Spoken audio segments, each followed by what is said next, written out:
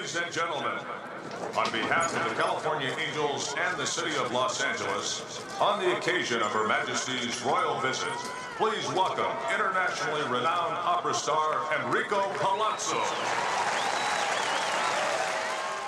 Yes, he's in the intensive care ward at Our Lady of the Worthless Miracle.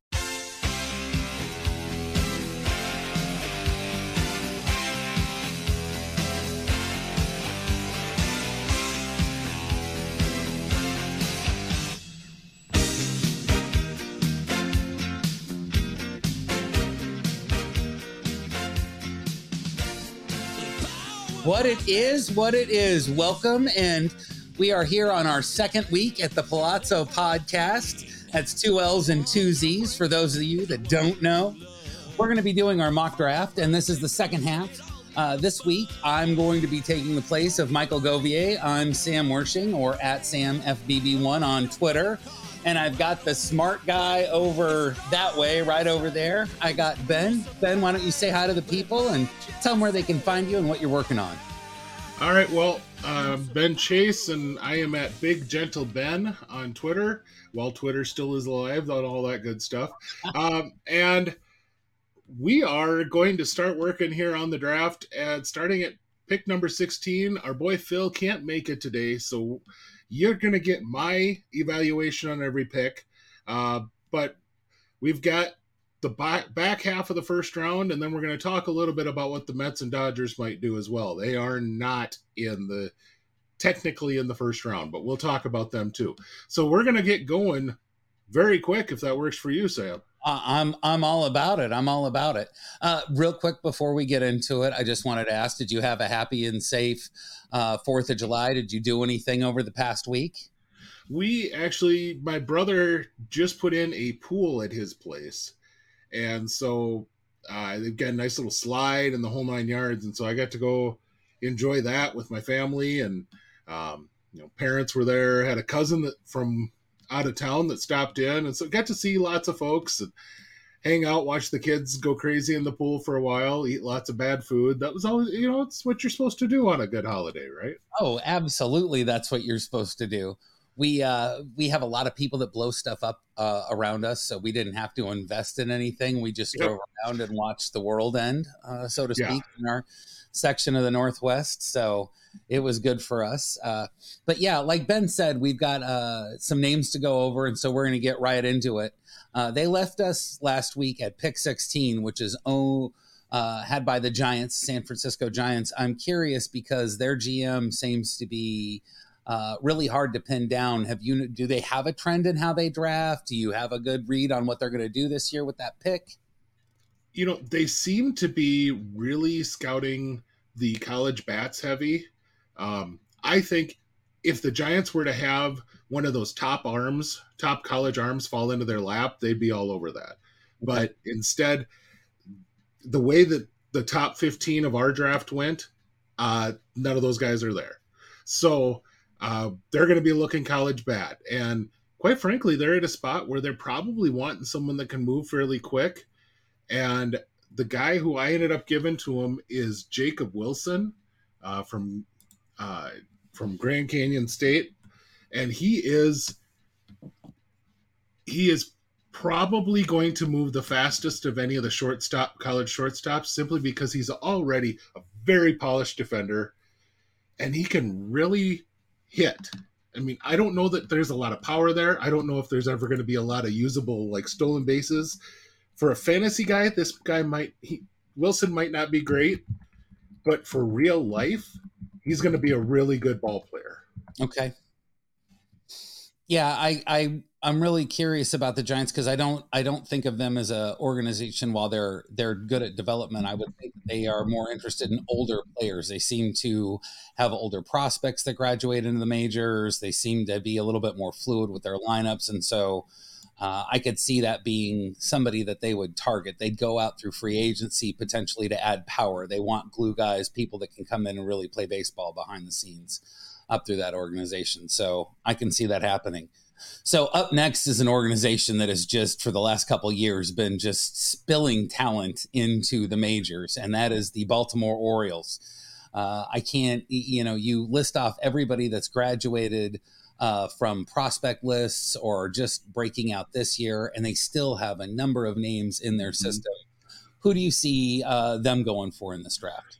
So this is first one that I didn't have prepared, but I do know just in general, the Orioles, a lot of their draft strategy comes from that old Astros draft strategy, and they're looking for a guy who meets a lot of the sabermetrics stuff very well. That, or they want to get a high school kid in that they can mold. And depending on, we've got a few teams here in a row that still are looking at 7 digits in total bonus pool. After that, you start to see that drop off pretty significantly. So the Orioles would have the ability to step up for any of the high schoolers that might have fallen. And that's actually what I'm going to have them doing here. And they're going to go for Arjun Nimala, who's a shortstop out of Florida. And I get it. They are just absolutely deep in shortstops already at the major league level. They have arguably the best prospect in all of baseball, who happens to be a shortstop in Jackson Holliday. But Nimala is one of those guys who, I don't know if he's necessarily a shortstop at the major league level, but the raw talent is so far off the charts that they're going to be able to do something with that, and he'll be great. Well, and that's something that I think that the fantasy game mimics with the real life game, is that you get those athletes that come through and they're shortstops, but they end up going somewhere else, either in the infield or making a move to the outfield. And so I could see them just drafting on the baseball talent there. That makes sense. Now, somebody I believe asked, is Noble Chase still on the board? Is Noble Meyer still on the board for the O's? No, actually, Noble Meyer is where did we have him going? Way back at number 7 to the Reds. So he was off the board real early. And I know Joe's the one who made that comment, and I know he likes the idea of Eldridge. I like the idea of Eldridge in San Francisco, going back one pick, but I don't know that that's who they're going to end up doing. Just because I haven't seen that out of them. I do believe that they've scouted a lot of those type of guys, and so it wouldn't surprise me, but I just don't know that that's going to be, if they have that opportunity to get a guy like Wilson, that is probably going to be their best choice. Right. Okay. So next up is we got the Milwaukee Brewers. Yep. And the Brewers are all college all the time. That's kind of their mantra. And this year that's going to work really, really, really well for them, because there are some really good college bats that normally would be a top 10 type of pick that's still sitting on the board right now. And I have them going for Braden Taylor, who is, he's a third baseman, and I'm from TCU. And so just a ton of raw talent, or a ton of raw power. I really like what he could do overall with that bat. I think he's going to be a nice fit. Defensively, he's a guy who can stick at third. And that's, there's a lot of folks who say right now he's a major league defender at third. And the Brewers right now, they have amazing numbers defensively, but they just don't have that guy that sticks somewhere like that. Do you think he's got the hit tool to stay too? I think he does. As far as overall, like, if you wanted a power hitter left on the board, I think he's probably your best option. Okay. That's, but it'll be very interesting to watch how that falls. Simply just, the way that this draft falls, there's so many good college bats. It could absolutely be any one of a number of guys that happens to land in the lap of somebody. Right. And that's kind of exactly the team we have coming up next, is a really good whoever falls in our lap sort of type of team. With the Tampa Bay Rays. I was going to say real quick that as you're talking about these college bats, there's only been I saw this on Twitter, and I didn't research it myself, but I'm assuming it was true that there's only been 2 college outfield bats ever taken 1 overall in the history of the draft. There was who's that outfielder for the Angels? My brain just went, so it's gone. But 2 of these outfielders from college, and this year there's so much elite college bats that are out there. This draft is so deep with these things that, you know, a couple years ago he could have been a top 5 pick overall. So I really like that pick. I like Braden Taylor a lot out of TCU. You know, I asked about the bat, but it's his bat that lets us dream on that power. He actually has a hit tool. He's really solid as a baseball player. So I'm looking forward to him. So yeah, so we go now to pick 19 in the Tampa Bay Rays, and this is an organization that just does whatever they want and seems to, more often than not, make the right moves. You know, we see that being borne out at their major league level, but their farm system has always been one of their strengths. And so based on the way that our mock has gone, how do you see them picking? You know, there's a guy who's been I've been wondering where he's going to fall, and I really think that the Rays are the one who pulled the trigger on Thomas White, a left-handed pitcher out of high school in Massachusetts. There's such a dearth of lefty pitch, or of any lefty pitching, whether it's high school or college, in this year's draft. And the Rays are just amazing at, we're going to pick the guy who's in a spot of draft weakness. And they're so good at getting that. And then they just develop the player into a stud. I think White is one of those that could be an absolute elite pitcher down the road, but give him the time in the into the Rays system, and I think you're going to really like how he ends up turning out. Yeah, I'm really excited about a lot of the Rays arms. I've also noticed that the Rays, and I don't know if this is just observation bias or not, but it seems like the Rays have been going through a significant number of TJ either scares or surgeries the last few years throughout their whole pitching system. And so, you know, I think that would be a good place for him to land. They do really well with evaluating, are you a starter? Are you a reliever? If you're a starter, let's get you going. But I just have that in the back of my head. So I just wanted to say that out there. Not that I wish injury on anybody. This is Ben and Sam bringing you the 2023 Palazzo Podcast MLB Mock Draft. That's 2 L's and 2 Z's. And now we're going to go on to a team that my team beat in the playoffs. We're starting to get into some teams that have had some real success at the major league level the last couple of years. And so I'm real curious.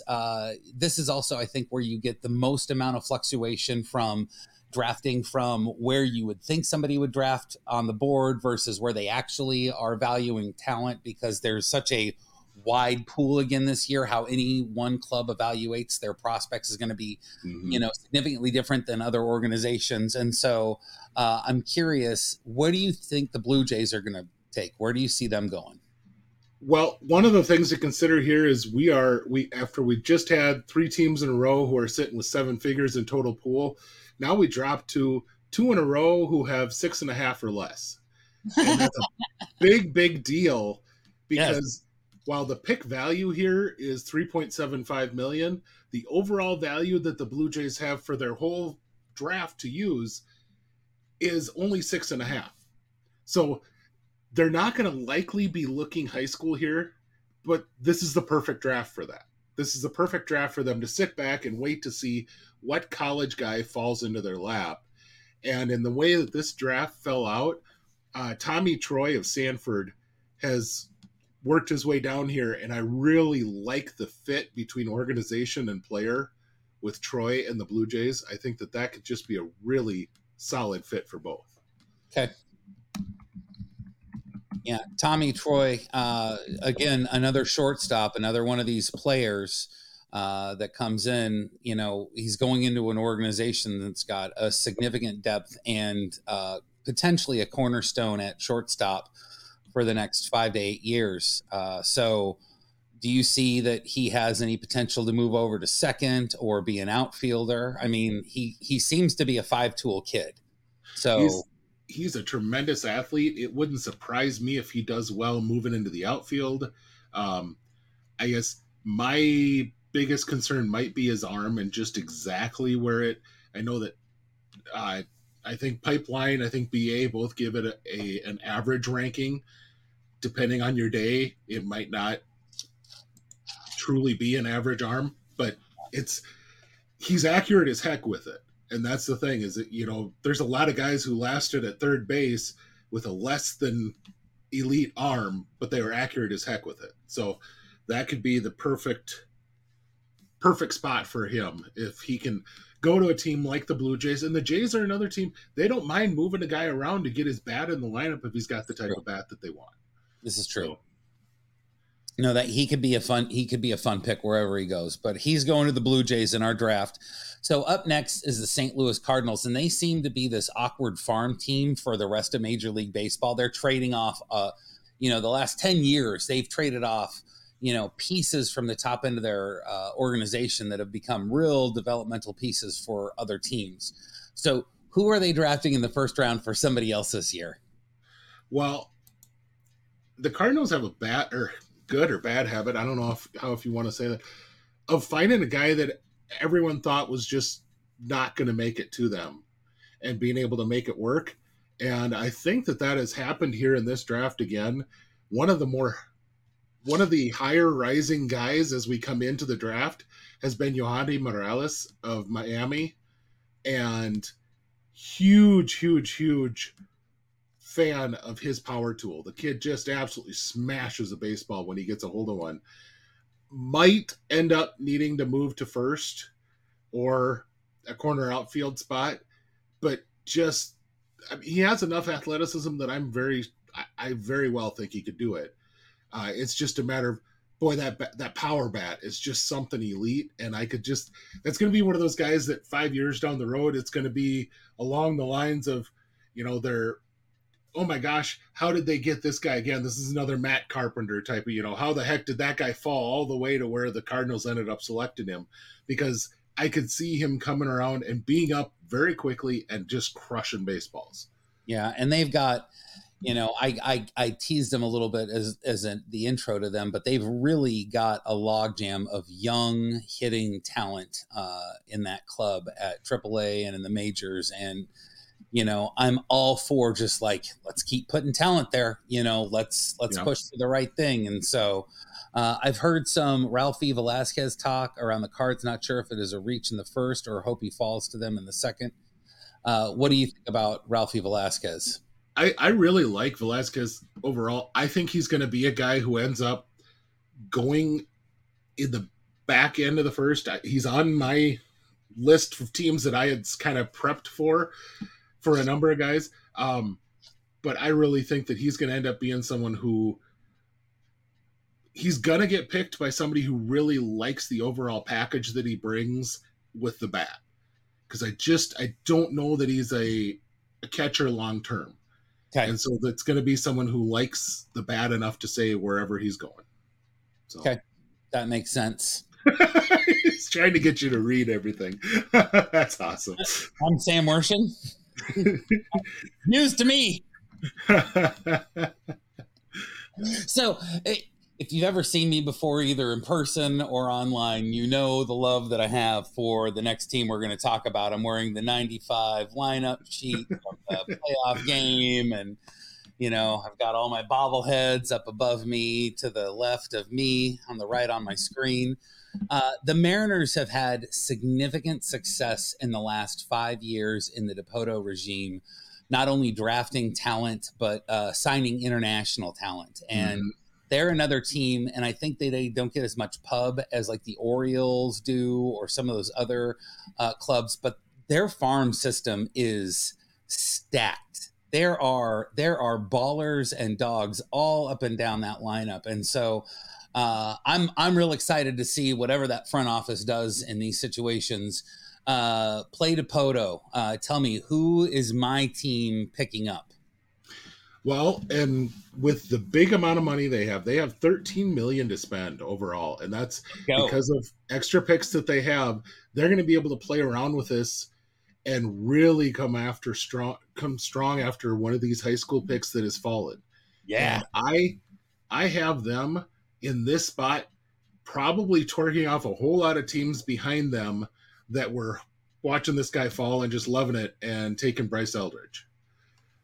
Bryce Eldridge. And right now he's still considered a two-way player, so it'd be one of those things where they're maybe going to figure out how to use him. But I mean, 6'7" high school kid who just can crush baseballs when he's there. But I really like his ability as an athlete, and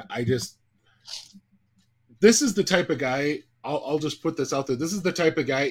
If he falls to the Braves, they're going to do something really, really good with this guy, because they are just masters of finding that two-way guy and putting him in the right spot. Whether that's Austin Riley, whether that's Michael Harris, they had Joey Wentz, who was a really good two-way prospect. They put him on the mound, so they have Kyle Muller, same thing. They have a good idea of how to get the most potential major league value out of these two-way guys that come in. They have yet to let a guy stay as a two-way guy, but we'll see. I don't know if Eldridge is going to be that type of a guy, or if he ends up. I really like the bat, but he's got a heck of an arm too. So it'll be an interesting thing to see what the Mariners do with him. Well, I love that. And, there's the deep, deep homer in me that has been anguishing over the fact that we really minimized our payroll in the face of being having the highest profitability in the majors. And I really think that if the Mariners want to do something good faith, that they need to make a 12-year, $750 million offer to Shohei Ohtani to have him come and retire in the Northwest, and to take that little Bryce Eldridge kid underneath his wing and show let's go. There you go. I actually like that a lot, actually. That's kind of funny.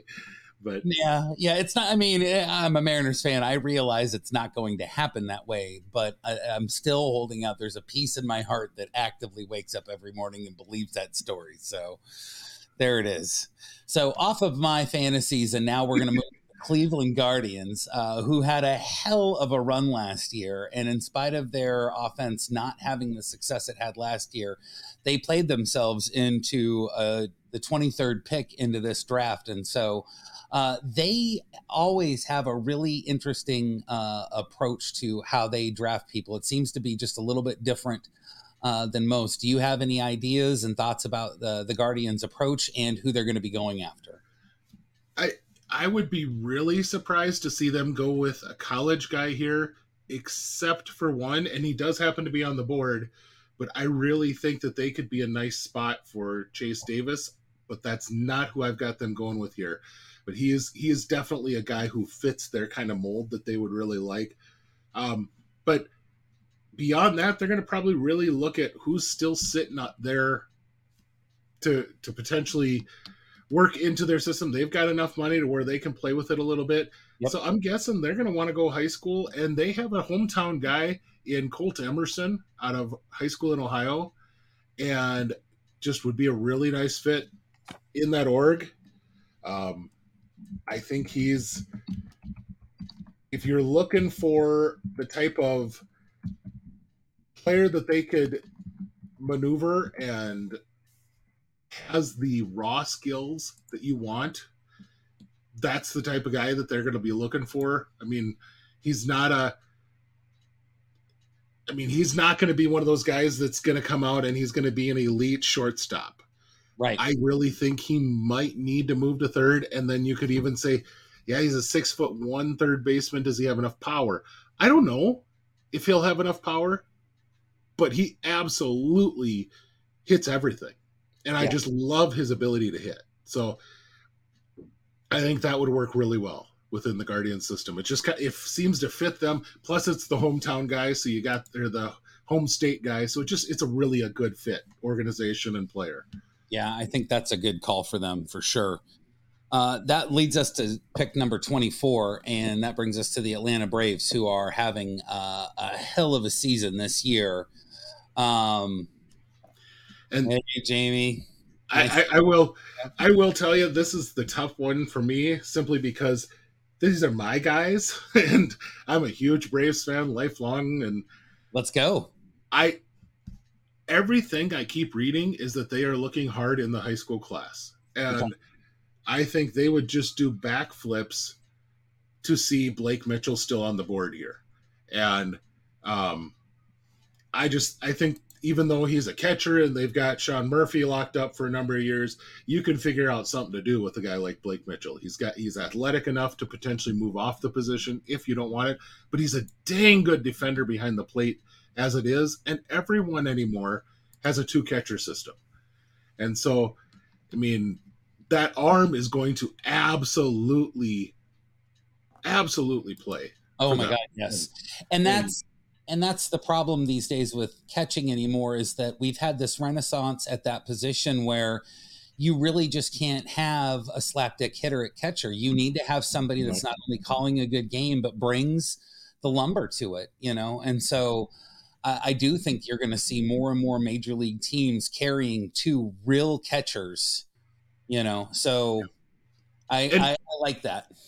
I do think folks kind of overplay the Braves and Georgia connection.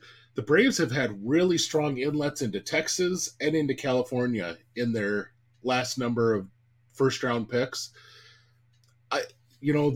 Looking at those type of players, they've got a really strong scouting group in those areas. Mm-hmm. Mitchell happens to be a Texas kid.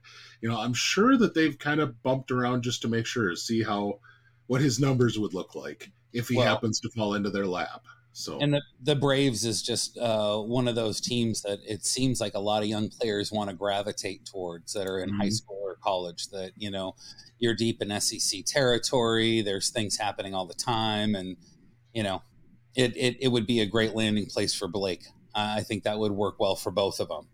So up next is the lovable losers and winners and strugglers and God, so much talent on that major league roster. I just cannot believe that they are not higher up in the standings than they are. And they've given up so much talent in the last few years to stock that roster. And we're talking about the San Diego Padres. So talk to me about, what do you think the Padres are going to do with that pick?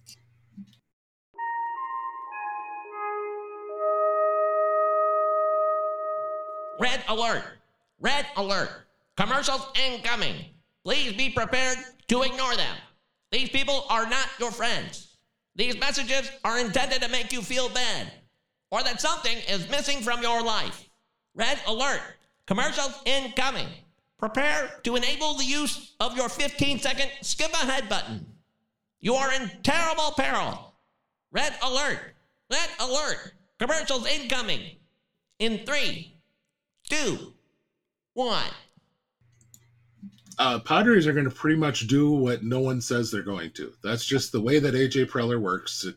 If you've seen somebody projected to go in that spot, you can pretty much guarantee he won't. But one thing that they are looking strong at is high school. And that's just something that they always seem to draft really well in high school. And in this spot, it'll be there's going to be good players that fall right into their lap right there. And the guy that I actually gave them is Walker Martin out of high school in Colorado. Huge fan of his overall ability.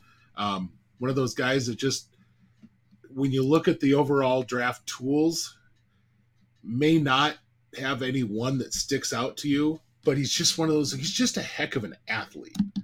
And I will really if it's his last pick, then they did a nice job. I think if Walker Martin is at 19 already, which he is, I think he is probably in strong conversation, 10 right around, pick 8 through about 15. There's that much talent, but because he's an old high school player, he's going to end up falling a little bit. And I think this is a good spot where the Padres can go, hey, we'll take that. Somebody doesn't want to grab him, then we'll do it. Right. Right. That kind of seems like something that Preller would do. And he's an interesting kid. He's, again, another one of those kids that does everything pretty well. And San Diego, you know, I'm so on them as a development organization. They seem to be doing some things okay, but I haven't seen as much translate from homegrown talent to on-field talent. It seems to be free agent acquisitions or trades into their minor league systems as they trade it out. I'd be real interested to see how he does, because he seems to be one of those players that either has it or doesn't. Like, I think we'll know right away with him in the first couple of years when he gets to that system. So I think that's an interesting pick. That brings us to the evil empire, the New York Yankees, the team that has a really good minor league system, but I think people dream on it a little bit more than what it is, given the name of the major league team. They've had a lot of talent they've traded out from that system in the last couple of years, most notably to the Oakland Athletics. So I'm real curious. What do you see? How do you feel about their system overall? And then tell me, who do you think they're going to go with this pick? What the Yankees do really well is they bring just in a crap ton of talent. I mean, they a lot of times they will have one or two of the elite Latin signees, but when you look at it,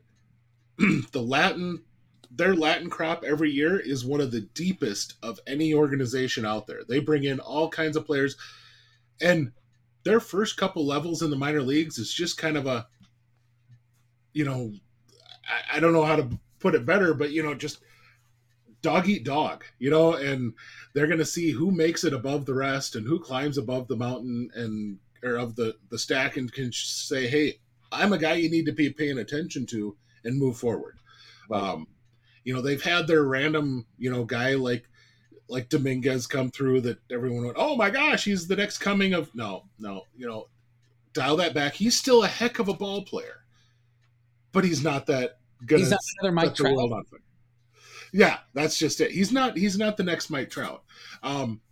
But what they have been rumored heavily on is home state guy Sammy Stafura.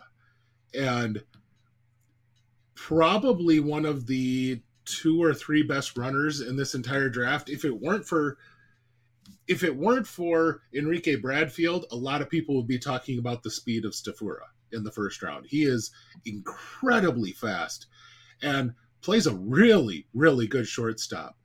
He's been a cold weather guy, though, and so there's some development that has still got to come in that bat.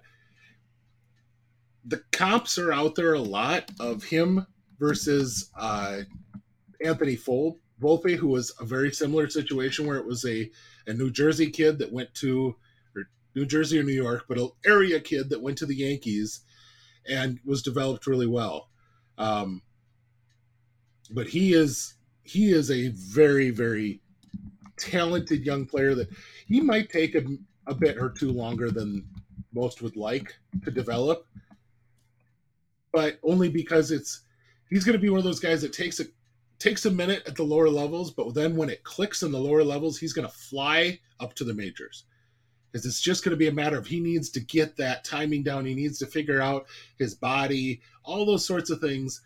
But once he does, he's going to just fly through the rest of the minors and be ready for the major leagues, because the defense is pretty close to there already. Okay. Yeah, and that's I've actually heard a lot of him on Mets too, and so the only thing, and the Mets have a decent amount of money, even though we're going to be talking about them in a little bit here, just because they were naughty. So, but we'll get to that. Or not naughty, depending on how your view is, but we'll get into it. Yeah, so. Fair enough. So we have the Yankees. After the Yankees, we have the Phillies, who had a phenomenal second half of last year. Really had a great run through the playoffs. Obviously, everybody remembers that. Not known as a development organization necessarily. We've seen Stott come up and we've seen some other things, but they tend to be a roster in the majors filled by free agents. And so I'm real curious, actually, also your thoughts about the Phillies system as a development organization and who you think they're going to take. The Phillies have done a better job than they're given credit for in getting guys to the majors. It's been a matter of what are they when they get to the majors. And I think a lot of folks had ideas that Alec Boehm was going to be this guy who hit, 290 with 30 bombs every year. He's not that, but he's a viable major league player.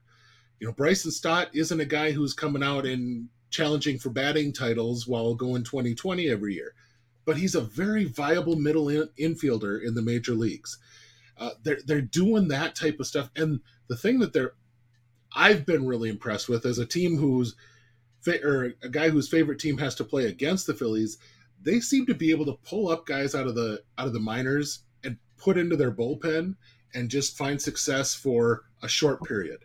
And I don't know how that works because not everyone can do that, but they do have depth in certain types of arms. It's, they're working on what else. They have elite top end pitching prospects in their system right now. Andrew Painter is one of the best in all of the minor leagues.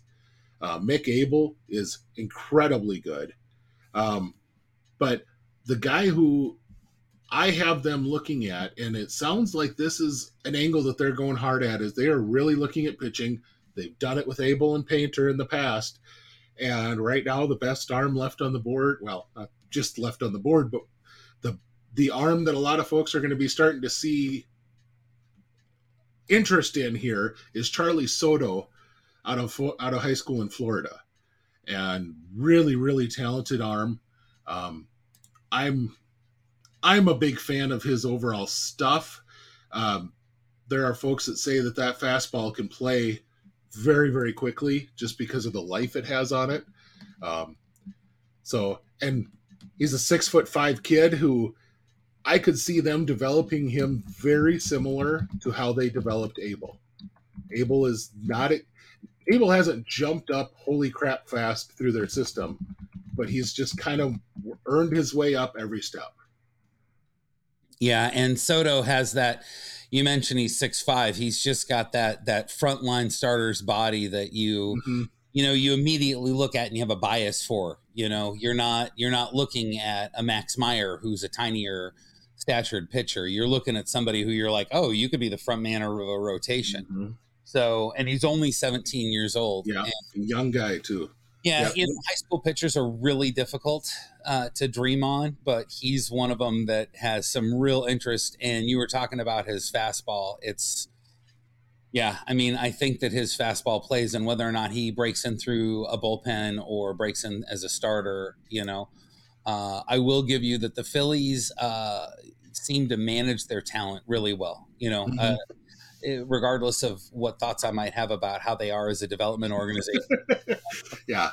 They win. And they have, you bring up Stott and Baum, and those are actual names that you can think of that they came up through their system and they're doing it. 5-10 years ago, that wasn't always the case, that they were really, their World Series team wasn't a lot of homegrown talent. That was a team that they put together and was like, let's win it. So,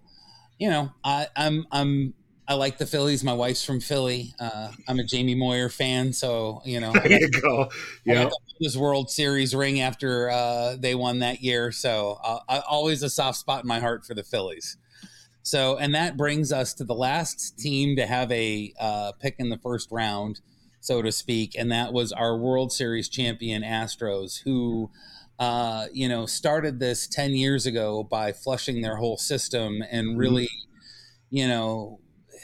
not doing it like the Rays. Obviously, they have the Houston Astros have their own way of doing it, but they really, I think they are considered one of those elite organizations for the way that they develop talent, acquire talent, put things on the field that, the results they're having this year is accepted universally as a disappointment, and they are still a playoff team in the top third of the AL in wins. And so, we have an organization that really does a lot of really good things, and that's both through the draft and through international signings. I really have a lot of respect for their front office, and whenever I'm on Fan Tracks looking at deep prospects, for dynasty teams. If it's got a Houston name or a team by it, I'm always a little bit more interested if I hadn't heard about it. I'm like, what does Houston know about this player that I don't? So here we go. Talk to me about their draft pick.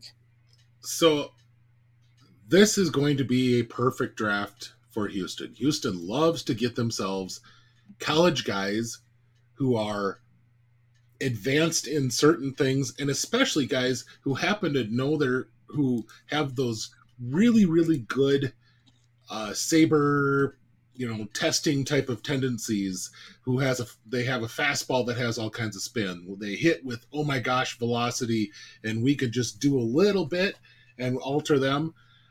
And that's exactly the type of player I'm going to end up giving them. And that is Nolan Chanel. He has not yet been picked in our draft, and I will be amazed if he makes it this far. Okay. Why do you think? Talk to me about why you like Nolan.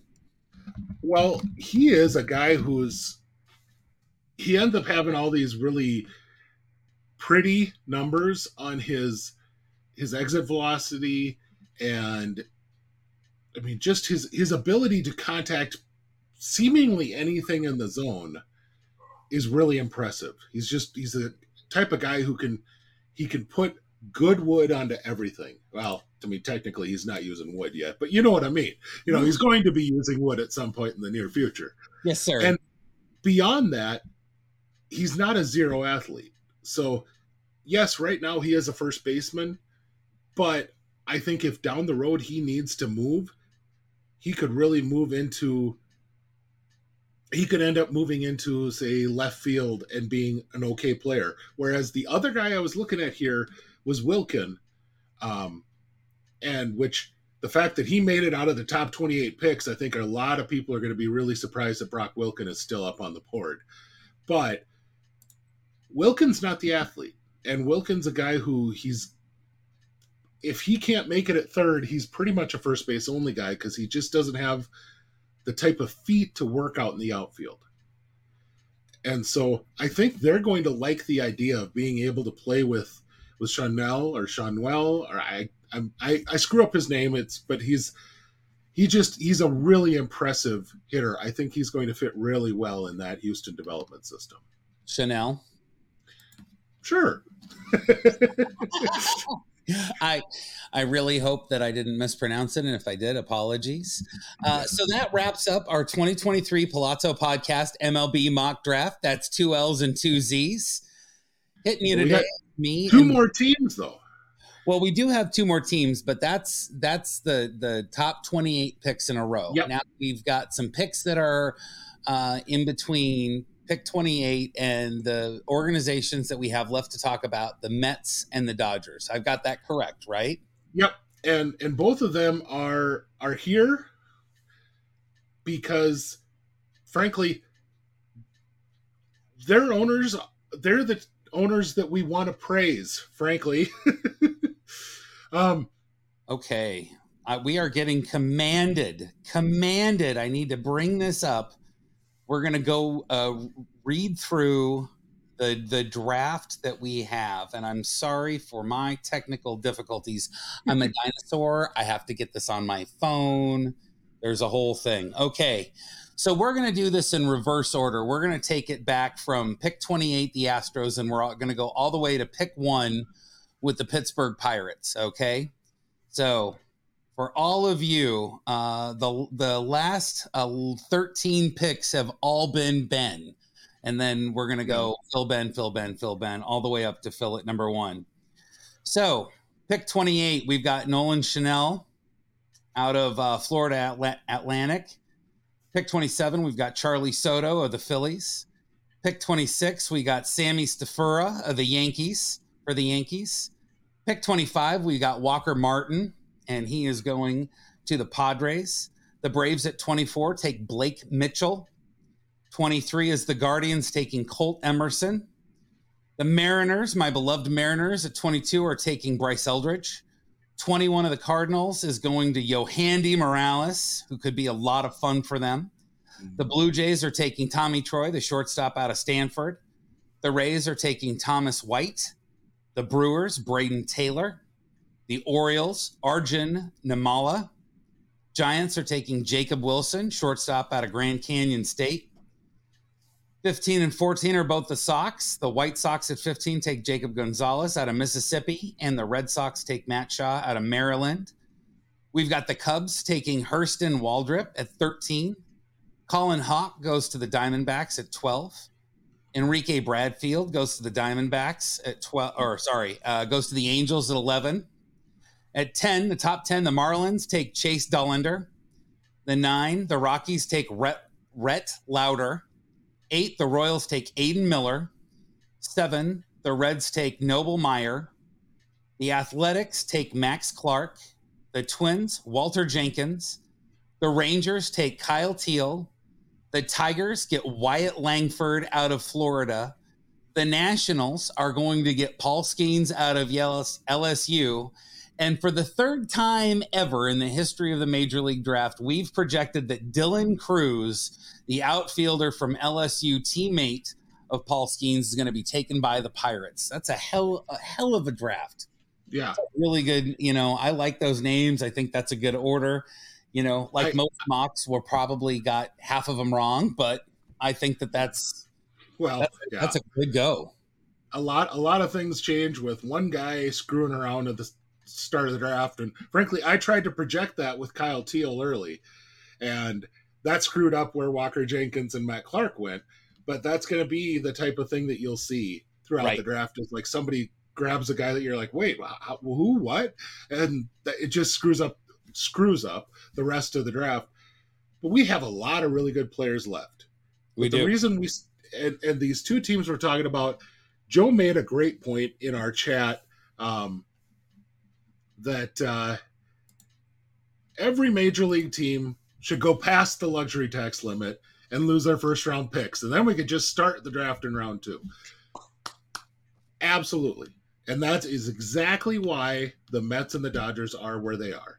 The Mets, because they spent the money, and the Mets were where they were. They lost their first round pick, drops 10 spots is what happens. That's the penalty right now. And so that's going to be why you see the Mets picking 32 and the Dodgers picking at 36. That's why. Now, what the Mets might do, I really like them to go high school here. Okay. Their development system is such that they have a lot of young players already up in the majors. They have a really solid system overall.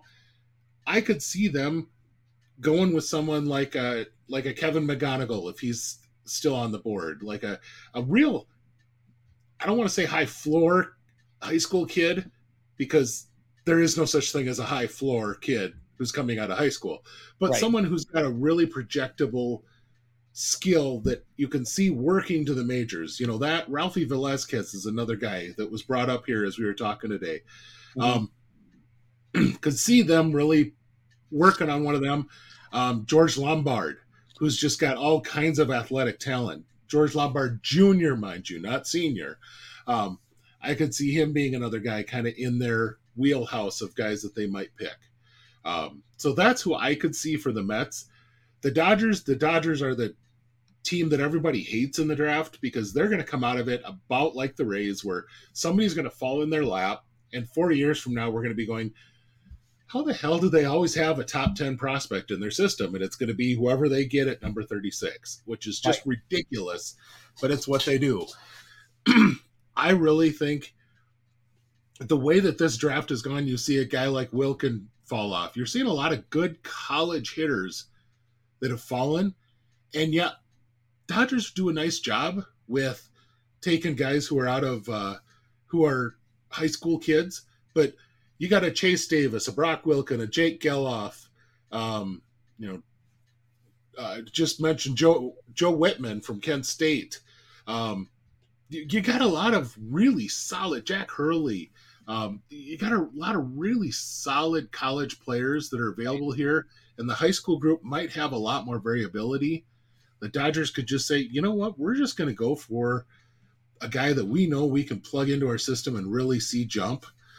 And, I could absolutely see that. And, I will tell you one player getting to them that really would scare me as a fan of another major league team is a guy like Chase Davis. Yeah. Because I could see that talent going into the Dodgers system turning into just an absolute beast. Well, and that's the thing about this draft in particular is it is so deep that it doesn't. What's the problem with falling back? You're going to end up with somebody that you can dream on, that is projectable to a certain degree and has a talent set that you're like, I can work with this. You are doing things on the back end and the front end that make this, workable. So I agree. I don't think I think we are going to look at whoever the Dodgers pick as they're going to be able to take the highest upside player that fell. And that's perfectly fine at that point in the draft. That's who you want to take there. So I do have a curiosity. We were talking before when we were off camera that the Mariners are going to get 2 of the next picks after pick 28. I believe it was either 29 and 30 or 30 and 31, something like that. Yeah. So who do you see if the Mariners are going to take a couple of guys in that range based off of who's fallen off the board? Who do you think those 2 players the Mariners are going to take? I really could see them jumping in on Wilkin. That would make a lot of sense. Get some power into that system. Even though he may not work out as a third baseman, he may have to be a first base only guy. If he can beat the snot out of the ball, that's something the Mariners just don't have a ton of in their upper minors right now. They have some guys who have some possibility in the lower minors for that. That Lazaro Montes is really fun. Oh, yeah. Montes is great. Gabriel Gonzalez has been slugging. Yeah. Clase has developed power with his hit and his speed. So they have some names in the lower level, but you're absolutely right. Like, why can't I think of that? The Cade Marlowe is one of the outfielders. Yep. Like, he's good, but he's not somebody that's a big bopper. He's like a 7, 8, 9 hitter that's going to be coming up, or if he develops a little bit of a power or a hit tool, he might be hitting second. And but a guy like Clase he's an all over talent. He's not a whole lot of power. Jonathan Clase. But developed it in the last year. Like, he was the fastest guy in the Mariners, and now all of a sudden he hits doubles and home runs. Like, that's what I want to see. I want to see that hit tool develop power. If you tap into power once you finish growing at like 21, you're starting to develop your man body, your prime body, but you're done with the growing. Yeah, that's where I want to see that power come in. So full disclosure, he's my favorite prospect in all of baseball. So I apologize for the class. Nothing wrong with that. Resist to bring him up, man. I could see especially in the way that we drafted this so far, with the Mariners going big after a guy like Eldridge, who I do not think will be cheap, with their first pick. I could see them going after some kind of high floor high school kids that might take a little bit less money. But I don't know that they necessarily have to go after a guy who's like a second round projection, just a guy who might have slipped down into the 45 range if he wouldn't have been picked. One guy that I think would be a really fun fit for them if they can pull it off is a Northeastern guy, Alex Clemmy. He's a left-hander. He's 6'6", and just really fun fastball curve. But I would be interesting to see. I would be interested to see if what his number looks like. But a left, with like we talked about, there's so little left-handed pitching out there.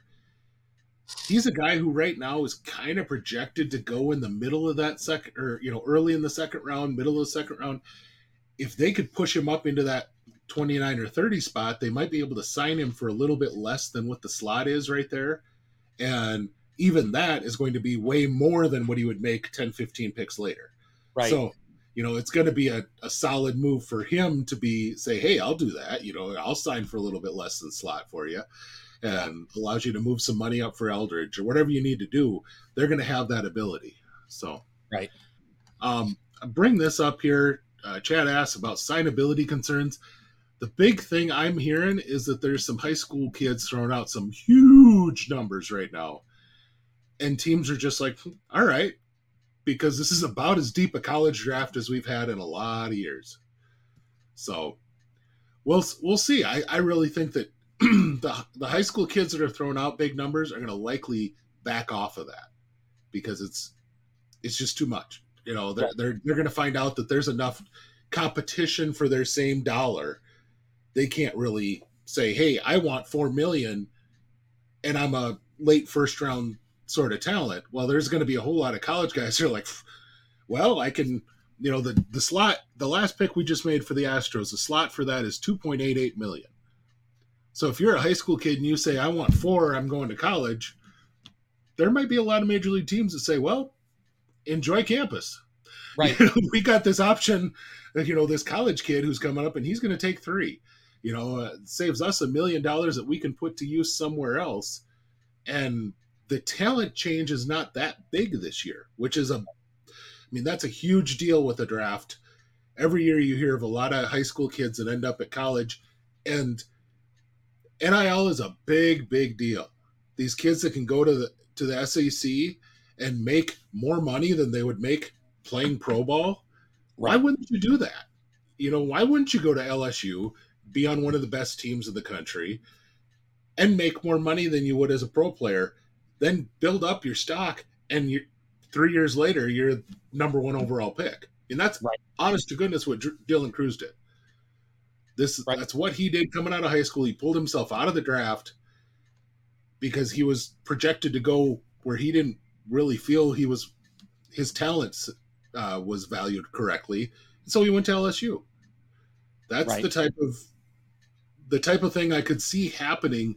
And we still have time. There are players that can still pull themselves out before the draft starts on Sunday, but it's pretty much down to the wire that if they haven't pulled out of the draft at this point, they're going to be picked. So. Right. And this is also the perfect place for those high school players that do believe in themselves and want to bet on themselves and want to have a better draft space. There's plenty of college talent coming out.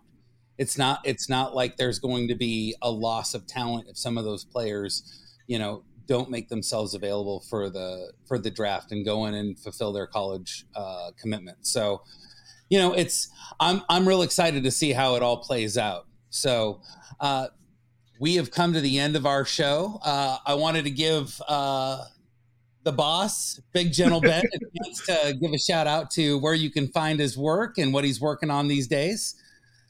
I'm just, you know, you can find me on Twitter at Big Gentle Ben. I'm writing up with Rotoballer, and with the Futures Game this week, I profiled every guy that I had not yet profiled on the Futures Game rosters. So if you go to I have an article on Rotoballer, Do These Prospects Matter, that I do every single week.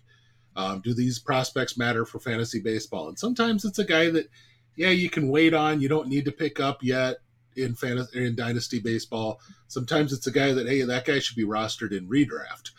So, I mean, I kind of run the gamut of guys on there. And the Futures Game is that type of a game where there's guys in there that I don't know if they've got a major league future, but they're sure fun right now. And so we can cheer them on that this might be the biggest event that they're ever part of as a pro baseball player. But let's acknowledge that. And so I'm enjoying getting to go through and write up all those guys.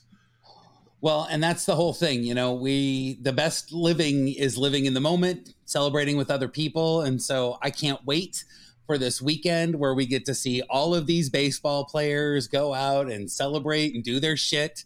It's going to be in my hometown of Seattle. We got to add Julio and George. Like, let's go. I'm super excited. I hope all of you out there are excited about baseball. Again, you need to get on Twitter and follow Big Gentle Ben for that knowledge about prospects, people coming in. If you just want to have a good time talking about baseball, that's your guy. Again, I'm Sam. You can find me at SamFBB1. My DMs are always open. You can ask me anything that you want.